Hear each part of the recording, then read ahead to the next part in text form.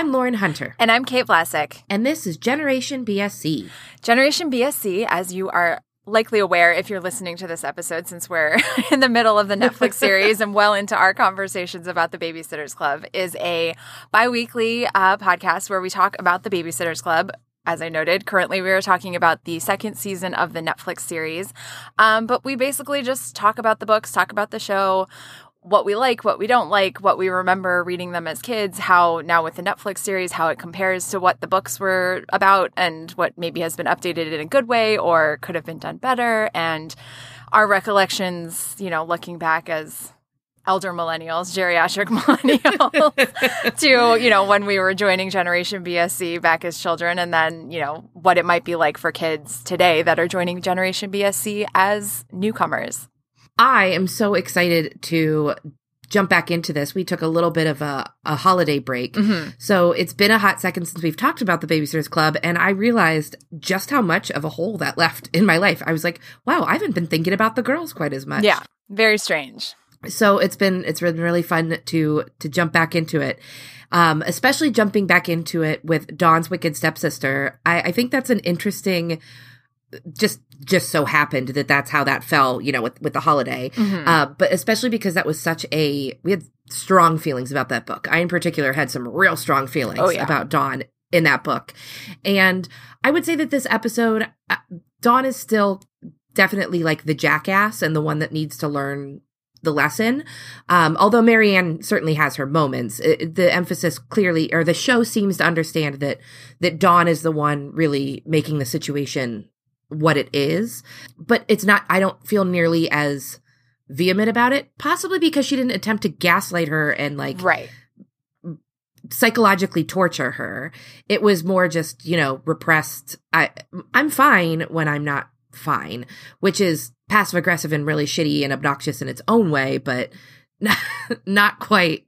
We need to call the police because this person is an actual criminal. Right. You're trying to make your new stepsister feel like she's losing her mind. That's a problem. Thankfully, she doesn't do that really in this one. Although I will say, just calling back to our conversation about Dawn's Wicked Stepsister, the book, I think one of the things I remember talking about was the fact that part of the reason why Dawn seems so bad, and obviously the gaslighting aside, because that part is just terrible, either whoever you're talking about, whoever the narrator is, but part of the issue is we're seeing all of Dawn's thoughts in the book, mm-hmm. and we weren't seeing all of Marianne's thoughts, and like in all likelihood, there was probably some mean thoughts from Marianne. And so exactly. And I think part of the way that the book does it, or the show does it better than the book did, is it's not quite as heavy on the narration, because obviously there is still that voiceover, but it's not being narrated by Dawn the whole way through. So we're not getting all of her thoughts. So we don't see her in such a bad light. Yes, she is still not great in the show either, but I think that it helps that we're not seeing every single individual petty thought or mean thought that she has about Marianne, because we're seeing her inner monologue. So I think that at least helps. I think you're right. I think that makes total sense, because we do get her monologue, but not as much, like you said. And at the same time, I think what you pointed out that we really can't get from a book at all that we do get from the show is getting Marianne's perspective. Mm-hmm. Because from the book, we're only hearing it through Dawn's filter. Exactly. When in the show, we actually get to see, you know, Marianne's face and Marianne react to things. And like, we can tell that there are times, I think specifically in the kitchen, where they are cooking. We should probably do a synopsis in a second here, but go figure, us getting carried away again. But there's a scene specifically in the kitchen where Marianne's cooking with Sharon, and there's a lot going on there that we'll circle back to. But the point that I wanted to make is that from my perspective, as I was watching it, I think that Marianne genuinely did not realize how upset Dawn was in that moment. Like, from seeing her, I think she knew she was kind of upset, but like seeing Marianne, her non-reaction, I guess, to Dawn's upset made it feel more obtuse but innocent. You know what I mean? Where she wasn't like consciously ignoring that Dawn was annoyed with her. Whereas in the book, it can sometimes feel like that because it was only Dawn's perspective and you're not seeing Marianne's like legitimate like confusion over what's going on. But that could just be I was primed to not like Dawn in this scenario. So yeah, I don't know. Well, I'll just say it now. I really, really didn't like Marianne and Sharon in that scene because they were both piling on Dawn together, like making fun of the fact that she says everything's all good all the time. And like, if Dawn says everything's all good, it means she wants to go jump off a cliff. And like, if they know that, they shouldn't be treating her like shit because she is upset that the kitchen's now a disaster area. Like, I get it. It's okay. I think it's kind of okay for Marianne, although she does understand how Dawn is. So it's just frustrating that because I, as a person, am very much like Dawn at times, in that I just let everything sort of roll off my back, and people don't know that I'm upset until I'm like upset. And I understand that that is a problem, and I am working on that.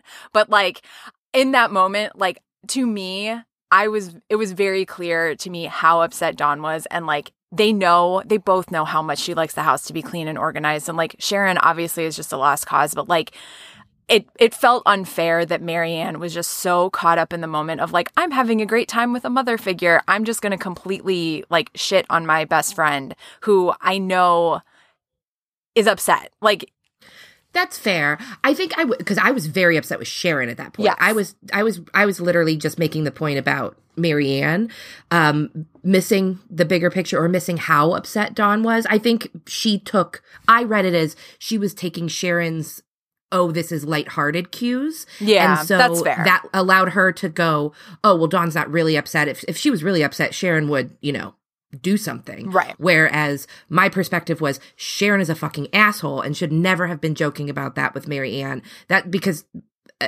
I laid much more of the blame, right or wrong, which again probably says more to do with my issues with Sharon, that character, show versus book. Although show is better, still not great. Yeah. I fully agree with you in terms of that scene is awful for Dawn, so not fair for Dawn. But I lay the blame squarely on Sharon's feet for that. Yeah. Especially because Marianne may know, but she's never like cooked in her kitchen. You know what I mean? Like I feel like she's taking some of her cues from Sharon in that moment, if that's that makes fair. sense. Yeah, definitely. And I think Richard, that's one of the things that I loved the most about this episode is Richard, who just continues to be, I mean, obviously when they got Mark Evan Jackson for that role, we knew from the jump that was going to be amazing, and we are going to be able to get to do a little bit more with him. But, he, especially in that scene, that was the moment when I was like, oh, we're really going to have a Richard shiny episode, because he was the only person in that moment who really saw that Dawn was the one that was struggling. Yeah. And that really just, that warmed my heart. Yeah. And his attempt to like, oh, I got these great, adult coloring books. You want to come do this with me? Obviously, Richard and Dawn don't have the same connection that, at least not yet, that Dawn and Sharon do, or that Marianne and Sharon do. And so it was nice that he like extended that, not olive branch, but like he was trying to give her, something sort of reciprocal. And obviously it's not working the same way, but by the end of the episode, they definitely have more of a connection. And it is really sweet that he sees Dawn. And I think he sees some of himself in Dawn in a way that he doesn't necessarily always see all of himself in all of Marianne, if that makes sense. And I think that makes perfect sense. And one of the things that I love the most about it is that I think you're exactly right, that he sees parts of himself in Dawn that I think Dawn doesn't necessarily recognize in herself, because living with a parent like Sharon and having to be the parent a lot of the time in a lot of the ways, it feels like there's not a lot of people taking care of Dawn and recognizing what Dawn needs and being worried about Dawn first and foremost. Right. And to see really Richard step up and take that role and really, really try in his own awkward way to come to her at her level. Like I obviously, like if you could see on the cover of the coloring book, it said mindfulness. And like, that's Dawn to a T. And like, I really liked that they gave them that moment at the end where Dawn could realize too that she was so caught up in being resentful of Marianne that she, especially Marianne's relationship with Sharon, that she was neglecting the fact that she could be having that with Richard, and that she was being unfair to him also by not allowing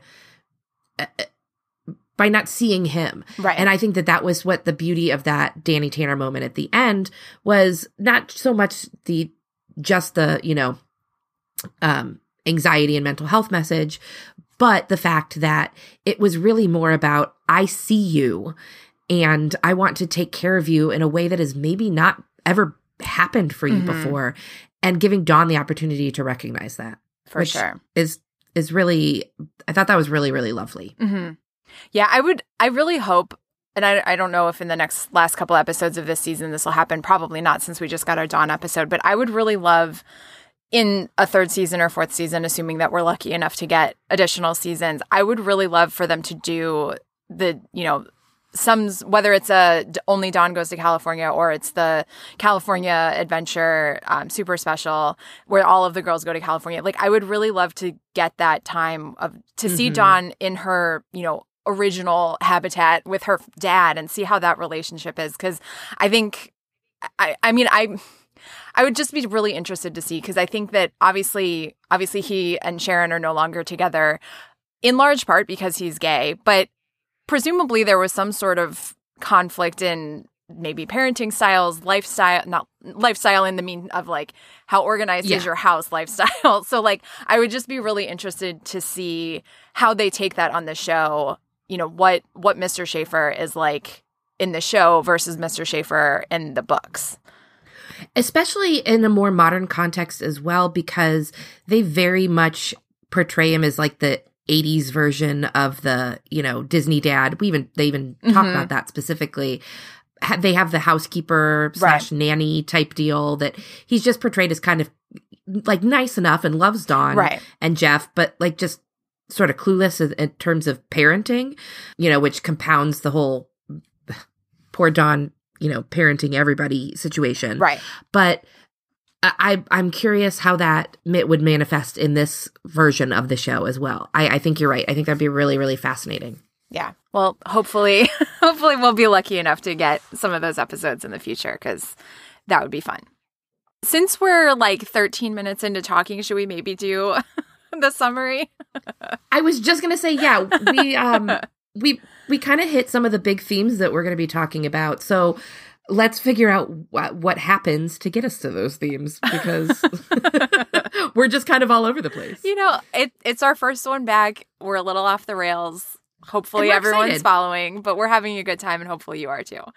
But here is the quick summary that I put together, which, as I noted in the last episode, I will just be reading what I wrote because I don't want this to go even further off the rails. So here we go. Dawn is excitedly awaiting Marianne and Richard moving in for the week, and they show up, including 3 suitcases for Richard, which include several pewter chess sets and hypoallergenic sheets. The girls discover a secret passage in Dawn's closet when Marianne moves Dawn's clothes to hang hers up.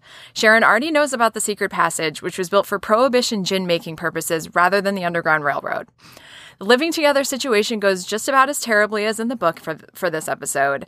And while there's no gaslighting, Marianne and Dawn do have a big blow up after they find themselves locked in the secret passage when Dawn hits the breaking point on quote unquote, it's all good, and can't handle Marianne in her space and getting close with her mom. Dawn and Richard have a nice Danny Tanner moment where he shares that coloring / activity books help with his anxiety and expressing how he's feeling. The B-plot involves the Babysitters Club throwing a birthday party for Claire after her party has to be canceled as a result of Byron needing stitches during a babysitting accident. The long and short of it is that Mallory ends up feeling like the party is charity for her and her family and doesn't like it. And as part of the party, Christy dresses up as a clown and ends up scaring Marianne and Dawn after they get trapped in the secret passage. Honestly, the whole clown stuff, at first I was like, what is this? But the payoff of Christy coming down that corridor in that ridiculous getup, that worked for me. It was perfect. It was, yeah, it was so silly, but it totally worked. Does it make sense that Marianne would not find that clown creepy? Not at all. Why would she bring that? None of it. It was right. Marianne brings what is arguably one of the creepiest clown dolls you can imagine to her weekend or week-long stay at Dawn and Sharon's house. And it's not like it's a cuddling to sleep kind of stuffed animal situation. It's like a porcelain doll that she just sets on the bookshelf, basically staring Dawn in the face on the same level as her eyeline when she's laying in bed. And it's Mr. Clowney. Like, why the fuck is he here, Marianne? You do not need this clown for a week. He could stay at your house while the termites are getting killed. Like, why is he here? Why do you have him in the first place? And why is he so important that you need him at Dawn's house, even when Dawn is clearly terrified of this thing? Right? And like, any sane and rational person would take one look at that doll and be like, that is fucked up. Like, yeah, it may come from your dead mother, and that may be a wonderful, like, reminder, but that's still really creepy. Yeah. We're living in a post-multiple iterations of it society. Right. Like, nobody is unaware. We are living in a post-2016 clown murder spree. Right. A post-John Wayne Gacy situation. Like, clowns are terrifying. It's not crazy to be afraid of clowns, and not even afraid, but just, like, they're just off-putting. Yes, exactly. Yes. Like, I don't hate clowns. I'm not afraid of clowns, but I don't want to, like, have one staring at me while I sleep. Jeez. Just super uncomfortable. Yeah. So that whole thing was just ridiculous.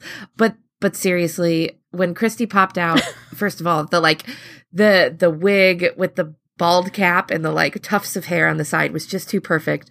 And when she's waddling down that passageway with the squeaky shoes, I was like, okay, I forgive every labored bit of business that took getting us here. It was worth it. All of it was worth it. It was perfect. It was just what we needed to end the episode. Oh, loved it so much. Well, before we go back to the Mallory and clowns and that whole Claire situation, because there's not a ton to say about that other than, I mean, it's foreshadowing some of the Pike family financial issues that we know are coming in the books, but haven't gotten to yet from our book reading. Other than there's a level of, we've talked about this many times before, but the level of awareness that these children have of the adult issues, like, is, you know, like, that they know how much it cost for Byron stitches, and that means that they can't afford the fancy party for Claire. Like, that just seems like a level of things that these children would not be aware of right. on an adult level. Well, and also, not that I throw large extravagant birthday parties for children or any large extravagant parties of any kind, but like, if you're throwing a $6,000 birthday party for one of your 7 children, I feel like you probably should have enough money that you can afford to pay a hospital bill.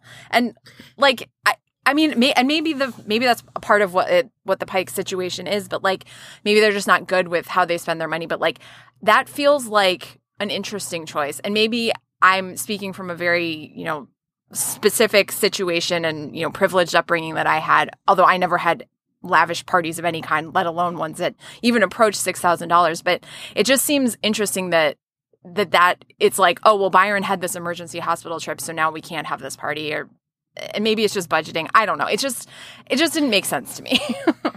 So I just read it as, I didn't actually think that they were going to spend all $6,000 on that party. I read it more as they were going to have a party for her, and now that they had the $6,000 bill, they don't have any money left in the budget to give any kind of party.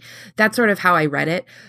But because either way, I kind of like it, but I really kind of like your reading that they're just sort of, because it sort of tracks with what we know of the Pikes. Like, are they just not very responsible and not really like understanding? But either way, it just implied a level of awareness of their adult finances that rubbed me a little even incorrect. Disregarding the party thing, like, why would Mallory even know that the hospital bill was $6,000? Because it was $1,000 per stitch and you got 6 stitches. Like, why? Obviously it wasn't $1,000 per stitch, but like, that's in her 11-year-old brain, that's how she equated it. But like, why would she even know how much it costs to go to the hospital to get his stitches after he hurt his head? Like, as an 11-year-old, you don't need to know that.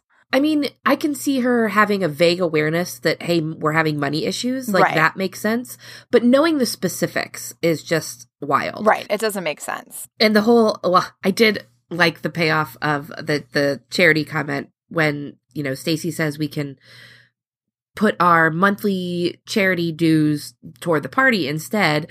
And then at the party, when Mallory says, or when Mallory sort of calls them out and is like, I don't want to be a charity case. Mm-hmm.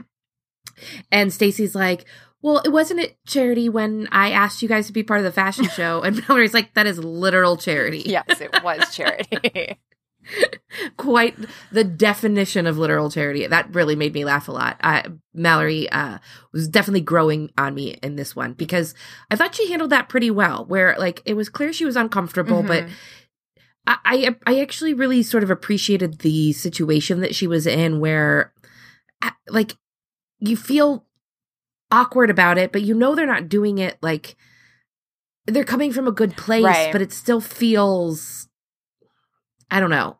I'm not great at asking for help, so I felt Mallory in that moment a lot. Yeah. I almost feel like I almost wish that it hadn't even been Stacey saying like, oh, we'll take our charity donation and use it towards this, because I think that it makes Mallory seem like that's the only reason why she's having these uncomfortable feelings about it, because she's reading it as it's our charity money, so I'm charity. I feel like it would have been a much more interesting situation if it was just the Babysitters Club coming together like, okay, we're all going to, use our dues for the month, or we're going to each put in $5 or something. And, we're going to throw this party for Claire because we want this girl to have a great birthday party, even though her parents aren't going to throw her the party anymore or whatever. Like, because I feel like regardless of the charity comment from Stacey, Mallory still would have felt the same way because she feels like, so I almost feel like without that piece of it, it would have been a much more, I'm not even sure, but like, I feel like for kids watching this, if you have that charity comment, it sort of discounts that everyone might feel this way if their friends were stepping up and throwing a party for their sister. And, the way that Stacey sort of explains it with what you said, but, they sort of point out that just because we said we were taking the charity money doesn't mean it's charity, like it sort of undercuts the issue. And I wish that they hadn't done that, because I think it would have been a much more strong message for, kids that are watching this to say, and even the ultimate thing that they say, it's not charity. This is just friendship. We're going to show up for you the way that you would show up for us. And I feel like you could have had that same message without the confusion over we're taking our charity money and using it for this instead of charity. Yeah, I think you're exactly right. If correct me if I'm wrong, but it sounds to me like as you were talking, it made me think that it would have been deeper somehow if the focus had been on Mallory learning how to accept help and have that not feel shameful or bad, as opposed to getting caught up in whether or not the help was deemed charity. Right. Because it doesn't have to be deemed charity in order for it to not feel great if somebody is helping you sometimes, exactly. It can feel vulnerable to accept help and admit that you need help. And I think you're exactly right that would have been a deeper message, and the charity thing sort of gave an out almost, right? Like kind of a ripcord. You were just confused. It's not charity. And she's like, oh, okay. Yeah. It makes it too easy, I think. Yeah, I think you're right.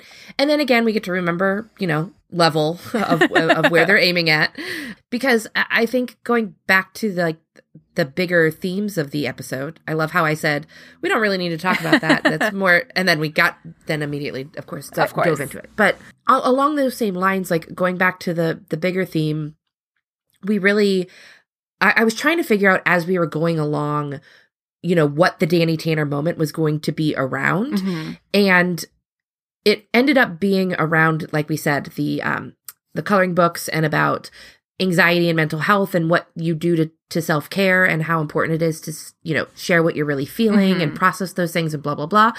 And that is a fantastic message. And there's definitely a lot in the episode that supports that.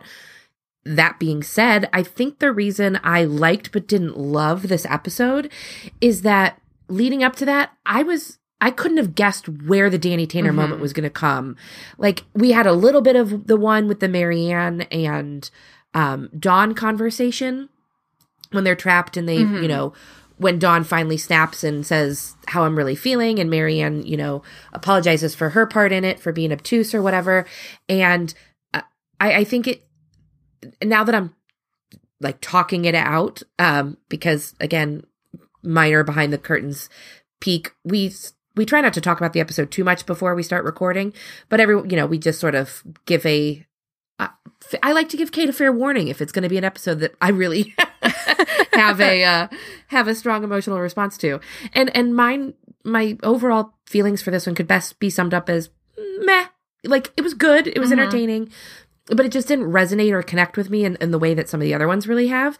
And I think it's because the message was sort of diluted across all three of those things, even the Mallory stuff. Those are really good themes that are interconnected, but I don't think that there was enough of a through line made between those three, Danny Tanner moments that connected them in a strong enough package. I don't know if that makes sense at all, but yeah, it definitely, it felt like all of them were just very quiet moments. Like, in past episodes, it's been very sort of everything's reaching that moment, and then you get this big thing, and it's not quite. Obviously, we've talked about this, but it's not quite to the level of like Full House where it's like, okay, now we're going to talk about this thing, and clearly this is what you're supposed to take away. But like, obviously, we and probably most of the viewers, probably even the kids that are watching this, can sort of identify that Danny Tanner moment, even if you don't call it a Danny Tanner moment. But in this episode, it just felt very like offhand or like brushed aside when they say it. I mean, it's still there, but it's not quite as clear.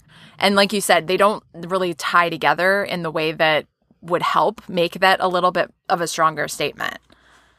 Yeah, I think it's exactly that it's not that it's not that they're not important. It's that they're not sort of taken as seriously in this one for whatever reason. Whereas some of the other messages have been a lot more. Yeah, I mean, we use Danny Tanner moment as somewhat ironically in that, it's not nearly that cheesy and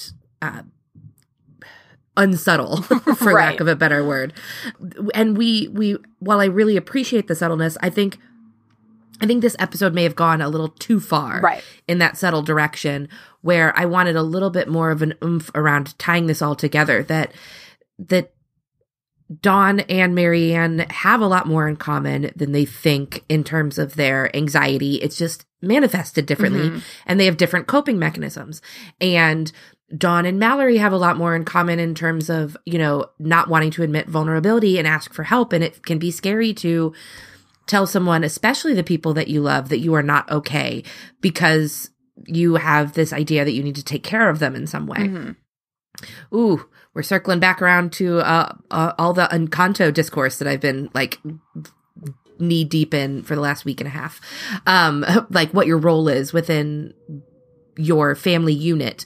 And I think in this show, we've got like the club as its own family unit, as well as, the family unit that they're trying to build of Richard, Sharon, Dawn, and Marianne, and really looking at, like, where do you fit? What's your role? What's your contribution? What does that mean? What's your value in the family, that type of thing. And so there's so much there that I just think didn't quite stick the landing. Yeah. I think that's the best way I can really say it, because I did enjoy it. And like we said, there's a lot of meat there. I just wish they would have maybe dug in a little bit more to it. I think offhand is a good word. Like, I think that's one that you used to describe it. It just felt a little casual. Yeah.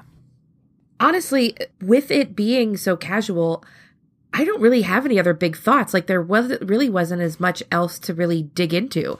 I did mention how much Sharon annoyed me. Go figure. I thought she was doing mostly okay until that scene. Yeah. And then I was like, you've got to be fucking kidding me. That is your kid. Right. Like, you are aware, you are the adult in this situation. You are aware that even more than the girls are, you should be aware that this is a trial run for what this family would look like and feel like if you guys do decide to move forward. And that is, I thought that was a good, mature, responsible thing to do. I was like, you know what? I really like this. This feels much, more in line with a modern sensibility of how we think about blending families than, in the books in the 80s when it was like, oh, I reconnected with my high school sweetheart. Now 6 we're months married. Later. Now you're moving in together.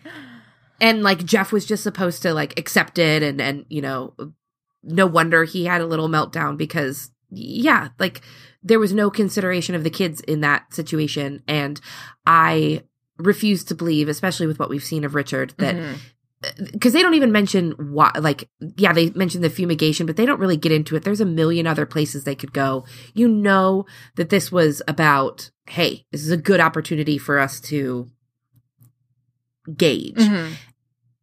or it should have been, in which case Sharon should have been going out of her way to both make Marianne feel welcome and make Dawn feel valued. Right. Like, that is blended family 101. don't have kids or stepkids or have any intention of either at this point in my life. And I know that. Right. So like that's just so frustrating that she is just, ugh. I mean, I guess it's true to life in that there are people that are very much like that just are in their own little world, but it was so shitty. She was so shitty to Dawn. She was literally mocking her. Like, yeah. That, and like you said, that's your kid. Like, come on. Yeah, it just, and like, again, and maybe this is part of giving Marianne more benefit of the doubt, but in the next scene when they're like talking about the fallout of it, when Dawn was getting really passive aggressive about cleaning the kitchen, Marianne genuinely seemed to think that she did a good job cleaning the kitchen. Mm-hmm. And that I'm again like, okay, is this, I couldn't tell there if that was Marianne not actually doing a good job or Dawn just looking for things to be upset about. Right. But like, Sharon has a better grasp on what Dawn's cleaning standards are. So even if they're not hers, she would be aware that, hey, this is going to piss Dawn off. Like, maybe we should put a little bit of effort into cleaning it up, or although she Richard, doesn't, but she doesn't put any effort into it when it's just her and Dawn either. You're right. You know, like, you're right. The beginning of this episode starts with Dawn getting her room perfectly in order, which doesn't take very long because she likes to have her room and space in order. But then she has to clean the entire rest of the house, and like, Sharon's bra is in the foyer. Like, what the fuck? Yeah. And then as Dawn has finally finished this and and Richard and Marianne are about to show up, Sharon just sets her coffee cup down on like the bookshelf in the foyer. Like, what? Yeah. Like, have some awareness, lady. Like, come on. I think that's the thing that's frustrating. And like, I mean, I guess at least she's not doing anything different than she does when Dawn's around. So that's just like a larger issue with Sharon and how she doesn't really care about what Dawn cares about and doesn't make any sort of effort to try to keep in line with what Dawn prefers. It's just frustrating. And I mean, on some level, I get it. Like, people have different levels of like acceptable clutter in their home and what they're comfortable with. And like, there needs to be some kind of compromise, but not when you are parenting and your child is forced to clean up after you. Like, that, there's a difference between, hey, I like some, I don't need everything organized perfectly and put in its, individualized cubby or whatever, because I'm of the maximalist clutter persuasion myself. And there's a level of cleanliness and respect. I think it's respect that I'm really keep coming back to, that it's clear that she has no respect for her daughter, especially because, as Richard so aptly recognizes, a lot of Dawn's need for neatness and order is about control. And it's a mental health issue. It's not like, like, I'm just fussy, the way that Richard is sometimes portrayed as fussy. He recognizes that his fussiness comes from somewhere. And so it comes somewhere for Dawn too. And that just, again, it goes back to just look at your kid, know your kid. Right. Because if it were just an issue of we have uncompatible levels of, clutter tolerance, there are ways to manage that. But if it's clearly something that gives your kid stress and anxiety and is creating mental trauma for them, like, put in some fucking effort, lady. Right. At least try. Yeah.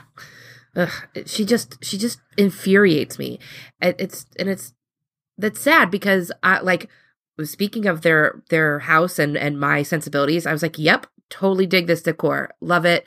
This is very much how I would want to live. Richard would hate it. I can't wait to see how they try to blend their decor styles at some point.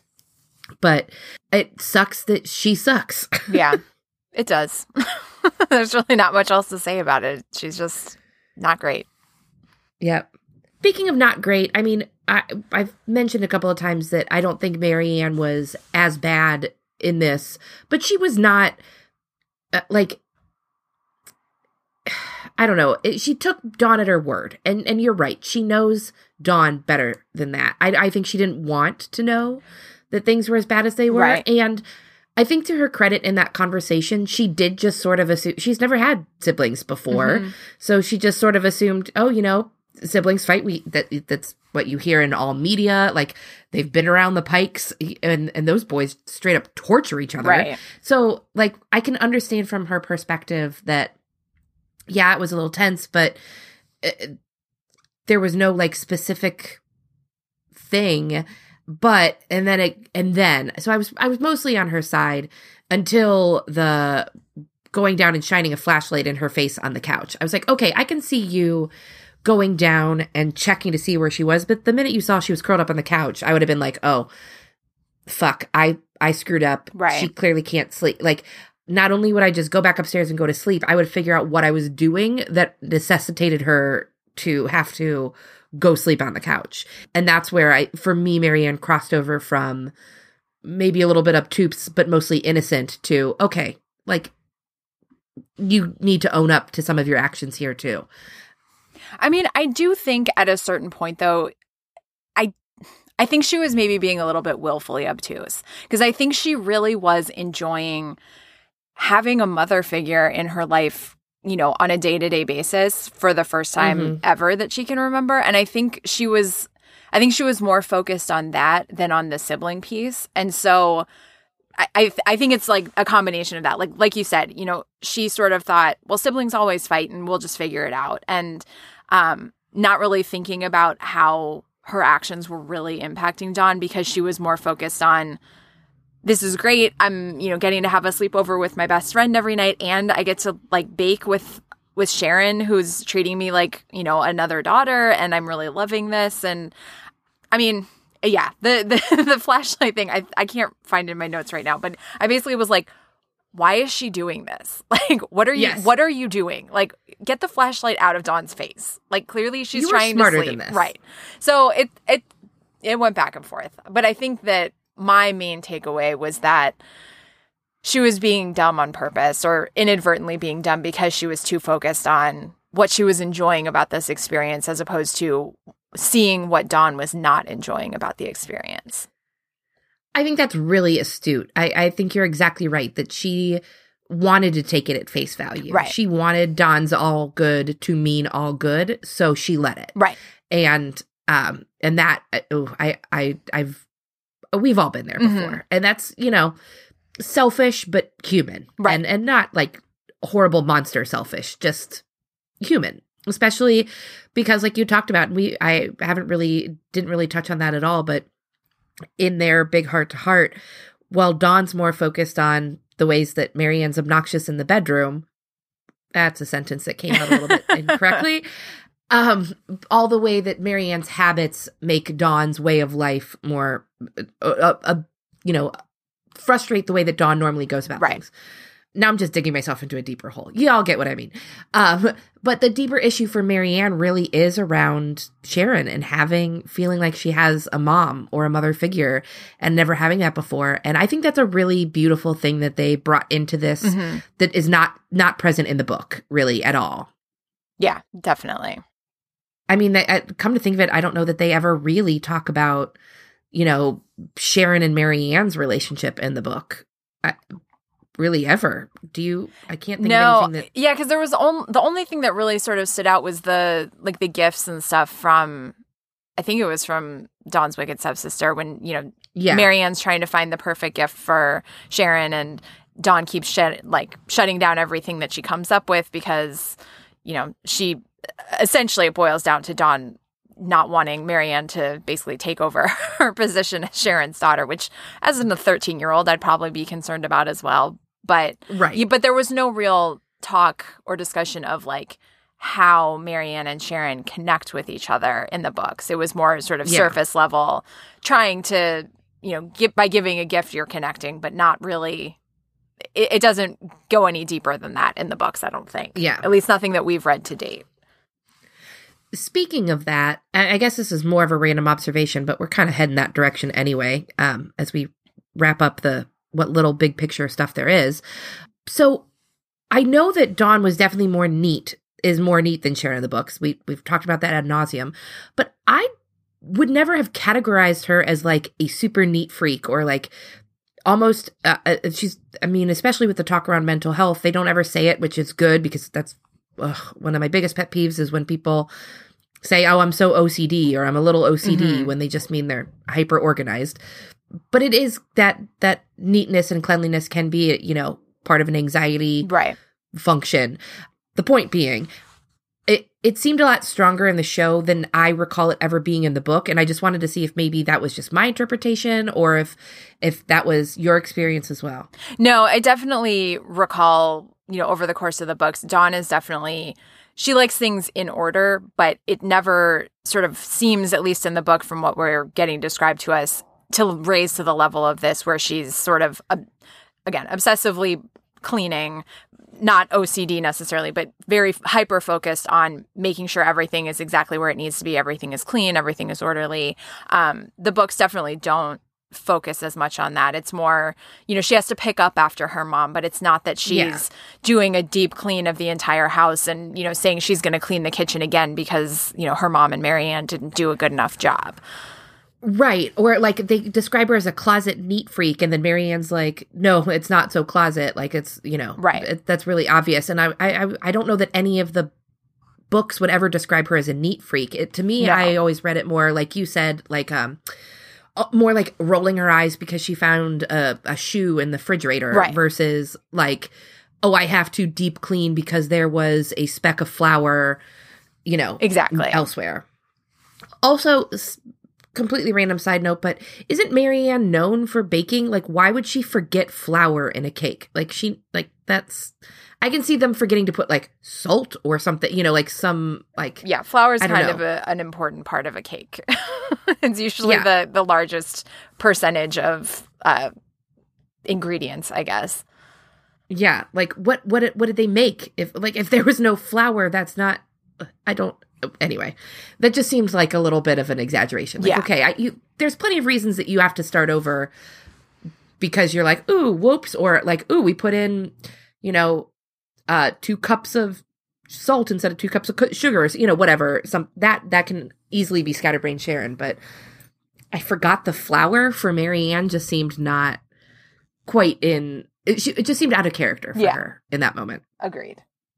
The whole like secret passage thing was just sort of anticlimactic, although I did appreciate that they called it prohibition and didn't even bother to try to get into the Underground Railroad thing because as we have demonstrated from the books, that was just sort of mentioned in passing and that feels like a very weird, especially with as conscious as the show has been to bring in social issues, it just feels like a very weird door to open right then. So I appreciated that change. I think it would have been interesting, but not in this episode. There's just not space for it, right? Like, I feel like if they were going to do that, it would have been needed to be its own story. Right.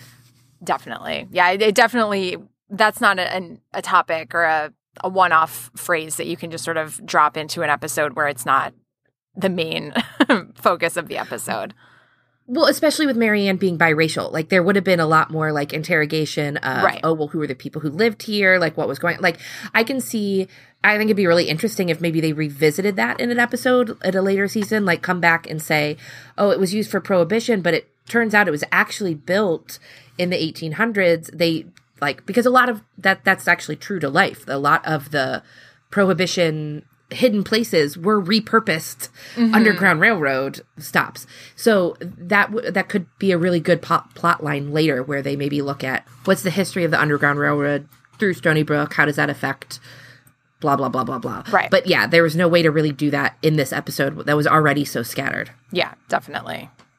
I don't really have any other like major or even really minor observations. There was, I did like that they did the Sister Act handshake again. Love that. That's such a fun little call out. And I do love that Richard uses coloring books because I love my coloring books. I also really loved that Marianne set up her makeshift intruder alarm after, she's freaking out about people, maybe intruders coming through the secret passage. So she sets up her tin can intruder alert, burglar alarm situation, which I thought was a nice callback to Claudia and the phantom phone calls. Although she put it like next to the bed. So for people who have not watched the episode, immediately before listening to this or haven't watched it yet, there's Dawn's bed. There's a space where Marianne's sleeping on the floor. And then there's the closet with the secret passage. And Marianne sets up the cans basically between her and Dawn. So Dawn gets out of bed and trips over them, which means that an intruder would get her before the cans would fall. Although it looks like there might be like a rope that goes around Marianne from the cans to the trap or the secret passage door. I don't really know, the mechanics of what that burglar alarm would do, but I really find it unlikely that it would have gone off had someone come through that secret passage to try to get into the house. Yeah, there was design flaws with that particular, that was not entirely thought through, which, stands to reason for a 13-year-old. But while that makes a lot of sense for 13-year-olds in the 80s, we have a lot more technology now, right? that would have very easy access to. They're a lot more savvy, but I did love that little callback moment. I thought that was really fun. It was nice. Also love that Vanessa, Mallory's sister, is a little baby goth. She is reading Nietzsche for Dummies, and then at the carnival birthday party, Claudia is doing face paint and does full goth on Vanessa with black lipstick, and Vanessa asks for a teardrop, and it's just fantastic. I love the direction, and Mallory even says, well, Vanessa makes some quote, or what is it, from the book. She says, you can't control chaos. Chaos controls you. And Mallory says to Jessie, who they're babysitting together, she says, at least she's not rhyming anymore. So they've clearly dropped the Vanessa wants to be a poet. Now she's, an existentialist philosopher or something. Yeah, I love that. I said, oh, look at that. Is it that actual character growth and development for the Pike kids? Because growing past the rhyming thing is something that was never allowed to happen in the books. Right. So I'm very excited for them. Nice change. All I could think was there's a trend going around TikTok with using the song where teenagers scare the living shit out of me. Like when Gen Z is just being badass and just doesn't give a fuck. That's all I could think with Vanessa and her little can I have a tear? I was like, oh man, you're gonna be taking the world by storm, and I freaking love it. These kids today are amazing, as this show is a perfect reminder for. Mm-hmm. Did you have any timeline wonkiness you wanted to touch on? No, the only real timeline thing, it's not so much wonky as just really looking at, the difference between where we are in the books and where we are in the show. And we kind of talked about that, right? That this is in the books that they were married at this point. They got married in Marianne's Great Romance, and then this was the big move-in, and that has been off the table. So we're still sort of in the same timeline as character development for the girls, but Richard and Sharon are not married yet, which, like I mentioned, I think is a good, more realistic version of that. And from a television standpoint, is likely being held off so that we can have another wedding, at some point. TV shows love their season finale weddings or season premiere weddings, or big event. Season finale babies, which might happen this year. Who knows? We haven't watched it yet. Yeah, we're getting close. So it could be any number of things. Oh, we could still get an engagement. That could be a big moment at the end there. But yeah, I the only real, it's not wonky. It's, in fact, from my perspective, it's a timeline straightening in that clarification. We're, lengthening that relationship that's not quite so, oh yeah, we liked each other at 16. We should get married. Let's definitely get married. This is a good idea. What about you? Any fun fashion ideas? Well, continuing the trend for this season, we have a lot of puffed sleeves, which I am here for.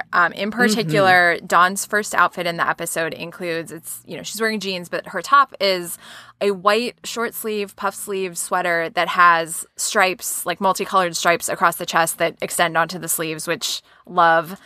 And then at the first Babysitters Club meeting, Claudia is wearing a printed puff sleeve dress over black tights and a pink turtleneck, long sleeve turtleneck, and she's got kiwi socks, and it's just a perfect outfit. Obviously, it's Claudia. It's maybe a little busy for me or you to try to pull off, but it's what I would aspire to wear were I a 13-year-old trying to be fashionable.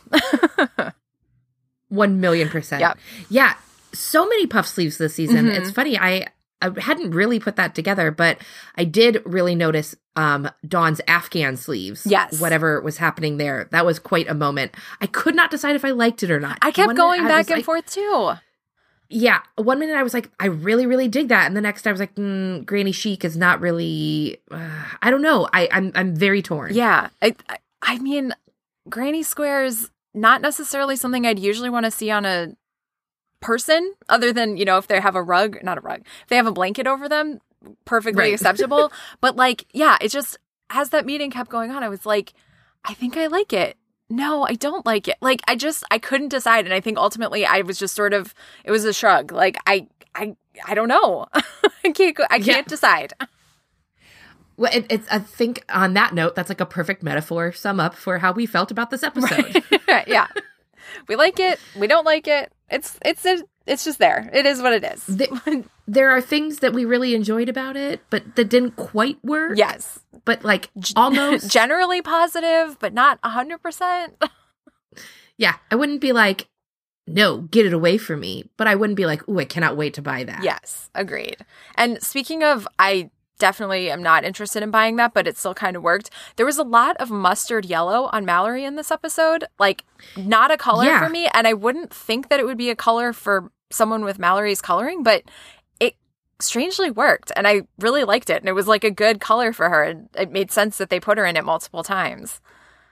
Yeah, I thought she looked good. Like I said, I thought this was a really good episode for Mallory, especially after she has been annoying me the last couple. So I thought that was good. I'm still disappointed by the complete lack of Jessie. Yeah. Obviously we didn't get a lot of Stacey or Claudia in this episode. Feels like we haven't gotten a lot of Claudia. So I'm more and more thinking that the goodbye is coming. Yeah. Probably the finale. I think you are probably right. And I am not looking forward to that. No. I'm very much looking forward to our next episode, though. But yeah, I am not looking forward to having to actually tackle that when we get there because, we just keep thinking it's going to get better. And it just keeps the Revenge of 2020 just keeps on dragging. Yep, definitely. Well, I guess any other final club business before we wrap this up?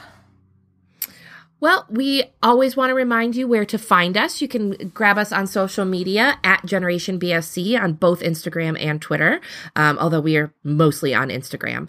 And if you want to reach out in a way that is more than you can fit in a DM, you can email us, generationbsc@gmail.com. We love to hear from you. And if you feel very strongly about the Granny Squares outfit on Dawn, we will definitely love to hear that opinion as well. 100%. Please let us know. Okay, so with that, I'm Kate Vlasic. And I'm Lauren Hunter. And this episode of Generation BSC is now adjourned. Say hello to your friends.